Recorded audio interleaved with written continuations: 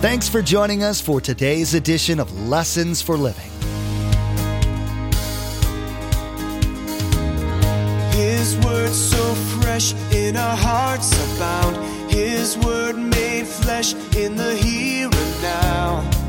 A new life is beginning. Lord, let us hear your lessons for living.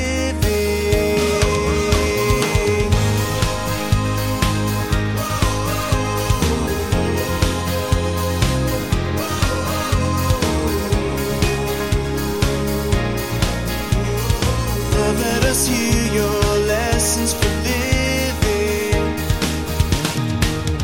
On the Sabbath day, they went into the synagogue for the services. Now, after the usual readings from the books of Moses and the prophets, those in charge of the service sent them this message: Brothers, if you have any word of encouragement for the people, come and give it. So Paul stood, lifted his hand to quiet them, and started speaking. Men of Israel, and you God-fearing Gentiles, listen to me. So not only is God's encouragement people, huge, here's the next one. God's encouragement is always his word. You may have heard stories of missionaries or other Christians being put in jail for their belief, many times being placed in solitary confinement. It's nearly impossible to imagine the mental stress that results from such a situation, and yet often their testimony is one of God's grace and supernatural care for them. Pastor Mark will be teaching about such a time in David's life. He was betrayed by a second city, and his men were beginning to grumble. He needed help, and the first thing he did was call out to God. God brought Jonathan to him to encourage him and build him up in the faith. Remember, there's quite a few ways to receive a copy of Pastor Mark's teaching.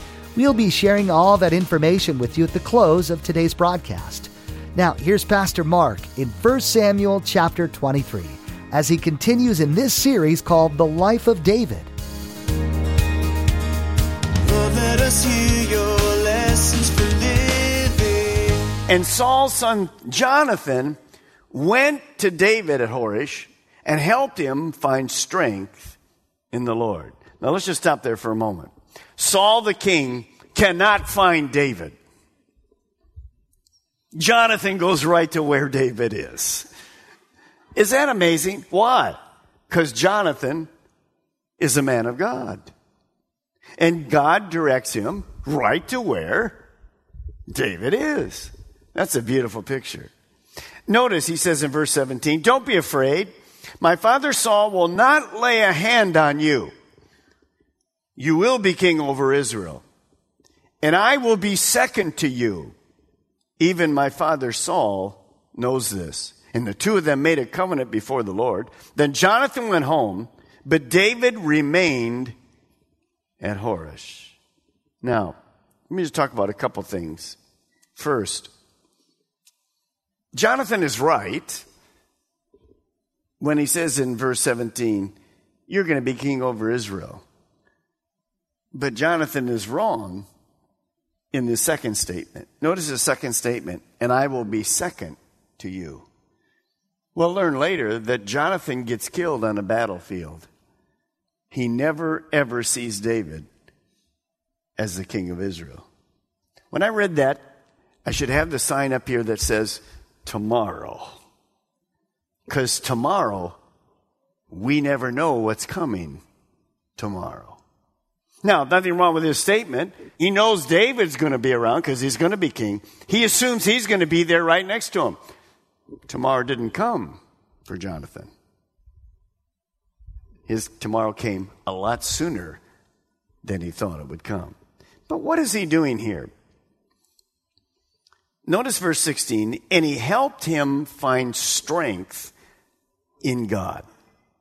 God is not only protecting David against Saul, but God knew, this is important, God knew that David needed to be encouraged. Do you ever need to be encouraged? Silly question. We all need to be encouraged. Life is hard. Think of David. I mean, he's got 600. He's got 600 guys that really, boy, what a difficult time. he goes and he saves his whole city, and the whole city turns their back on him, coming against him, going to give him up. He's running. He's lost his family. What does God do? David needs some encouragement. You know, as we go through life, we need encouragement. How did David find encouragement? A couple things here. Number one, God's encouragement. Number one, people and good friends. I was talking to my wife the other day. When we are involved in so many different people's lives, one of the things you need to look for is to be that person that can sense someone in your family, in your friendship, in your neighborhood, at work, at school. Some of you are around enough, you ought to be able to sense they're discouraged. Now, let's just be honest. It's not a disaster to be discouraged. We all get discouraged. The Bible knows it. The Bible says we should encourage one another. You're going to see that in a moment. So, what happens when we do get discouraged? We don't want to tell anybody. I'm not going to admit I'm discouraged. I'm fine. And inside there's like this cloud over us. So, if I'm spirit-filled, I believe that God would make me sensitive to people that need encouragement. Husbands, wives, same. Kids, same. God knew that David needed to be encouraged. So he's probably shocked that Jonathan comes right through to him. Saul can't find him. Here he comes. Now, what does he bring to him? His best friend. Remember, if you're married, your best friend is your spouse. But we should have some other good friends in our life. And Jonathan risks his life, comes out to this desolate area, doesn't care what his dad thinks, and he helps him find strength in God. So, when you encourage a person, when I encourage a person, it's not just, what are you thinking? Get rid of that stinking thinking. If you know the person enough, you can do that. But really, how do you encourage him? With the Word of God. With the Word of God.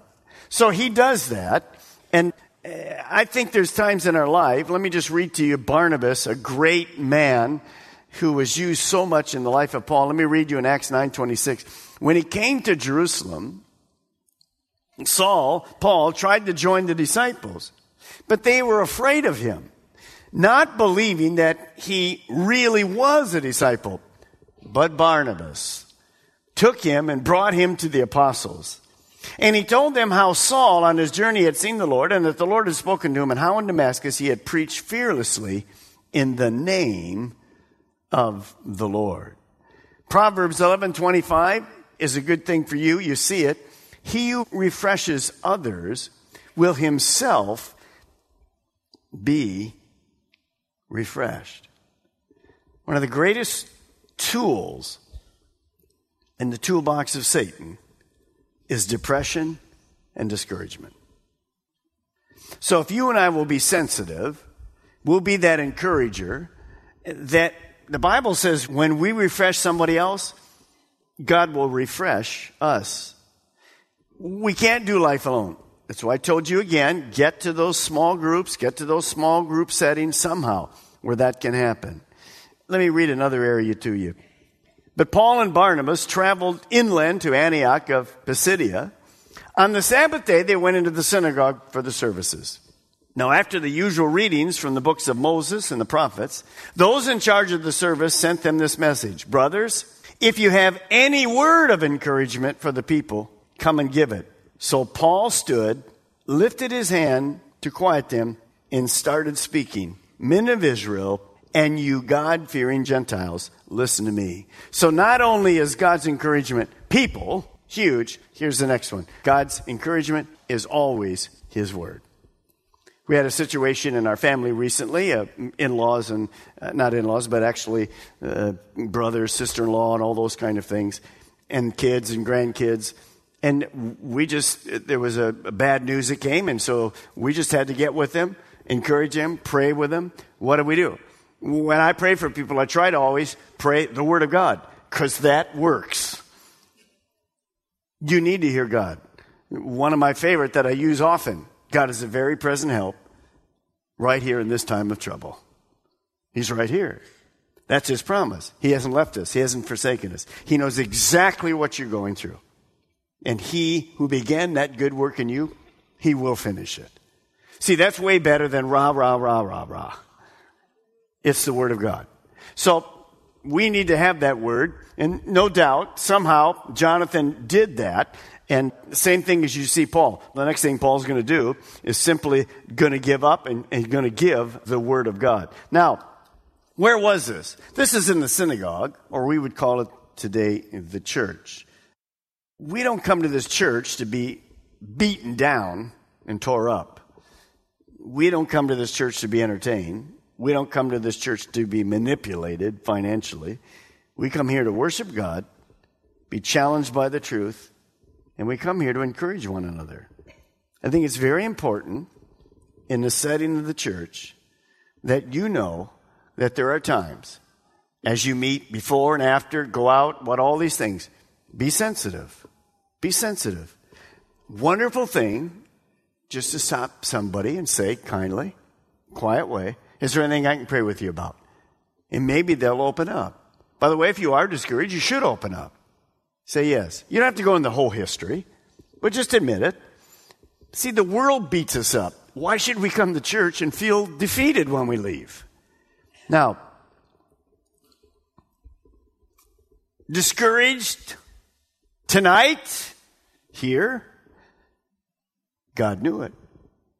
You're not here by accident.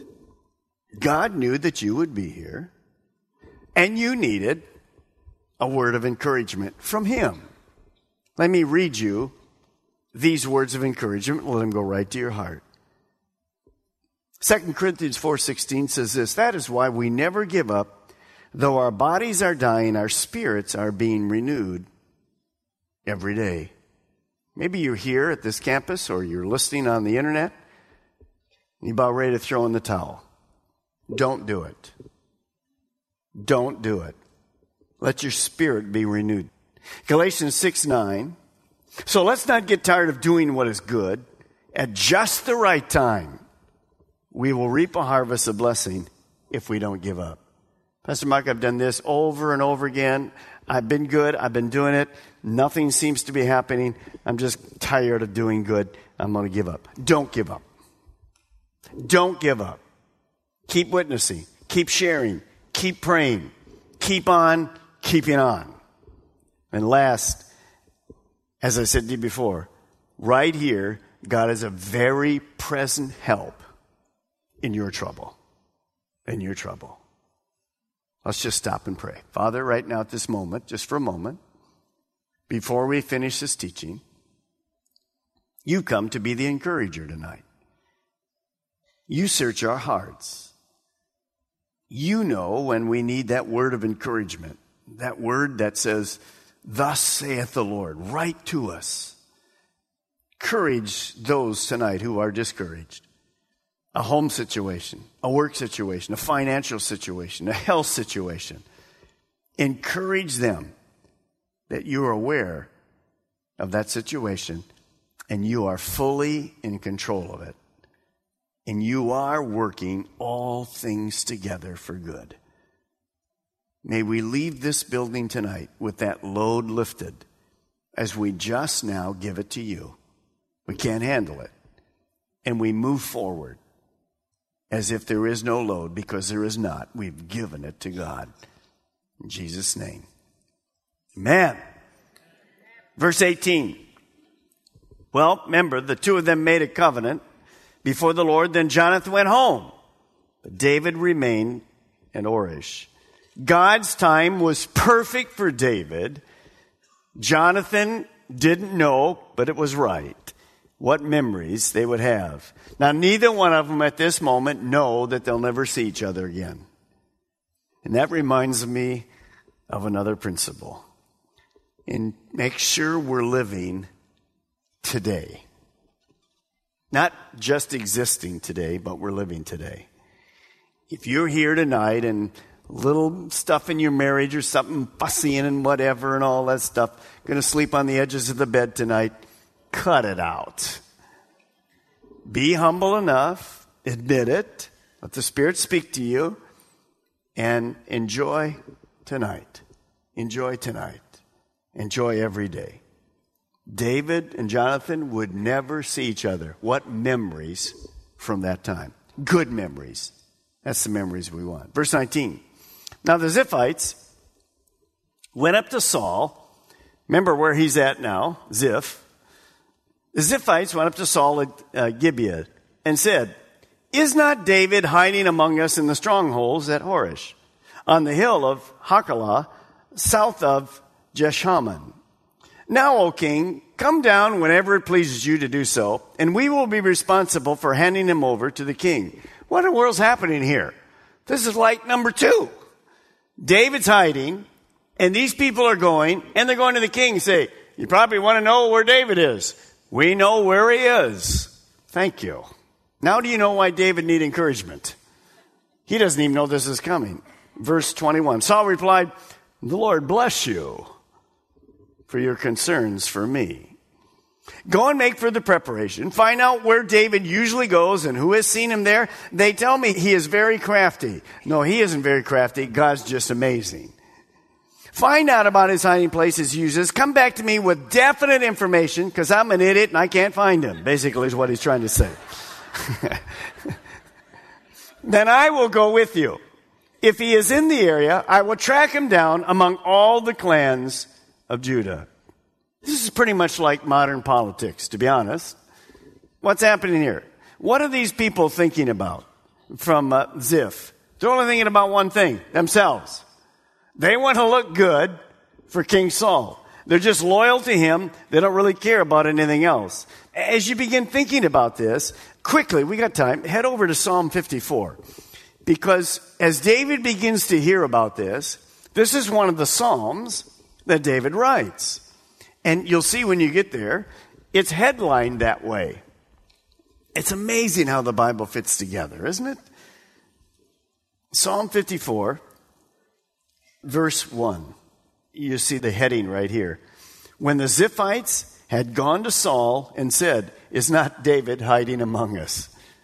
So here is what was going through the mind of David when he hears he's about to be sold out again. Verse 1. "Save me, O God, by your name. Vindicate me by your might." Let's just stop here for a moment. Look at me. Is David doing anything wrong? No, he is not. That's a little discouraging, isn't it? Because you think if we're doing anything wrong, how come there's spiritual warfare? Here's what we discover. When we're doing things that are right, Satan hates it. We talked about that today in staff. When things go wrong in the church and all kind of things happen, what I usually look for is people's lives are being changed. Satan will do whatever he can do to cause problems. Always. You know that from inviting a friend. Friend's getting ready to come. They promised to come. They got the night before they called, they promised to come. Next morning they get up, kid's got measles. Been there? Can't come. You understand that? So the enemy's working. So David is saying, "God, vindicate me. I just turned over to you." Verse 2. "Hear my prayer." Here we are again. He's praying. He's vulnerable. He knows he needs God's help. "Hear my prayer, O God. Listen to the words of my mouth. Strangers are attacking me. Ruthless men seek my life. Men without regard for God. Selah." And he stops and thinks about it. Now, it's amazing to me he doesn't get bitter. It's amazing to me he just doesn't stand up and go, "God, you can have the throne. I'm going back to the shepherd fields." Verse 4. "Surely God is my help. The Lord is the one who sustains me. Let evil recoil on those who slander me. In your faithfulness, destroy them. I will sacrifice a free will offering to you. I will praise your name, O Lord, for it is good." Is that amazing? See, when he's afraid, when he could become bitter and angry, he starts praying and praising the Lord. Great example for us. For us today, we'd put some praise music on and just say, "God, you're in control." All right, let's go back to verse 24. "So they set out and went to Ziph ahead of Saul. Now David and his men were in the desert of Maon, in Arabah, south of Jeshaman. Saul and his men began to search, and when David was told about it, he went to the rock and stayed in the desert of Maon. Now, when Saul heard this, he went into the desert of Maon in pursuit of David. So they're there, and watch what happens. Saul was going along one side of the mountain, and David and his men were on the other side, hurrying to get away from Saul, as Saul and his forces were closing in on David and his men to capture them. Now, get a picture of this. This is a mountain. Saul's army's over here and David's army here. They come over here and David's army goes over. You ever got a squirrel and a tree and you go over there, squirrel goes up the other way? That's kind of what's happening right here. So there were, and what's going to happen, what's going to take place? And notice, they're closing in. They about got David. It's about done. And look what happens. Verse 27, a messenger came to Saul saying, come quickly. The Philistines are raiding the land. Then Saul broke off his pursuit of David and went to meet the Philistines. That's why this place is called, you name it. Go for it. Not me. And David went up from there and lived in the strongholds of En-Gedi. What happened? That area is known as a rock. So this rock basically stood between David and Saul. Do you remember the cloud that stood between Israel and the Egyptians? What about the timing here? What about the timing of God? They're closing in. Saul can get it. Hello. I'll be right there. Now think about this for a moment. Why did God let the Philistines come into the land at that moment? Who put it in their mind? God did. God used the enemy to what? Spare David. As you think about that tonight, our God is amazing, isn't he? I mean, our God is amazing. So here's something I want to think. What if David would have spent all the time worrying instead of praying and praising? It would have done no good because God already had the situation under control. That really spoke to me as I just meditated on it. Sometimes we all waste valuable time worrying.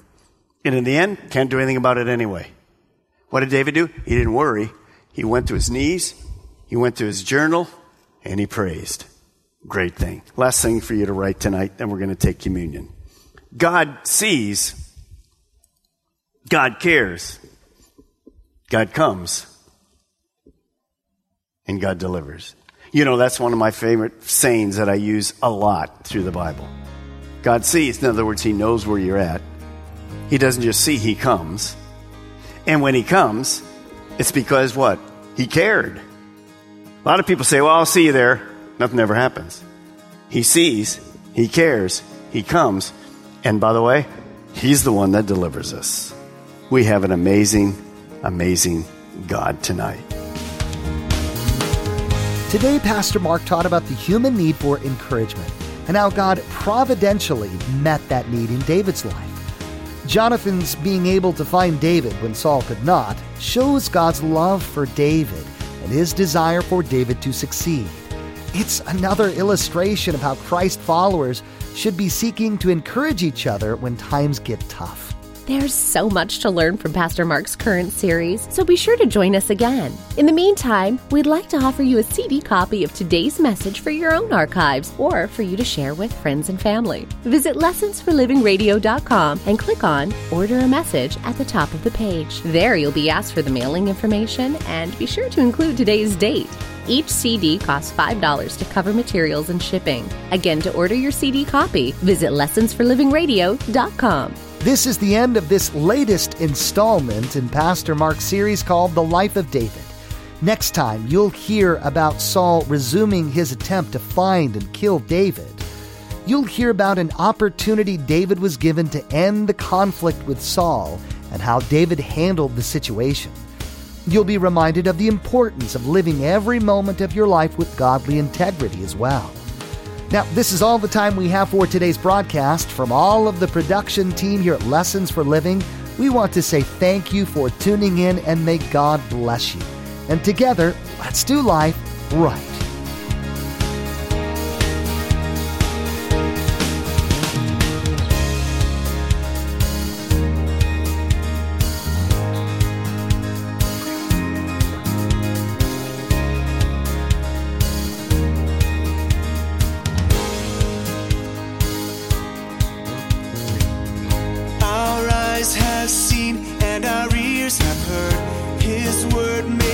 flesh in a hurting world.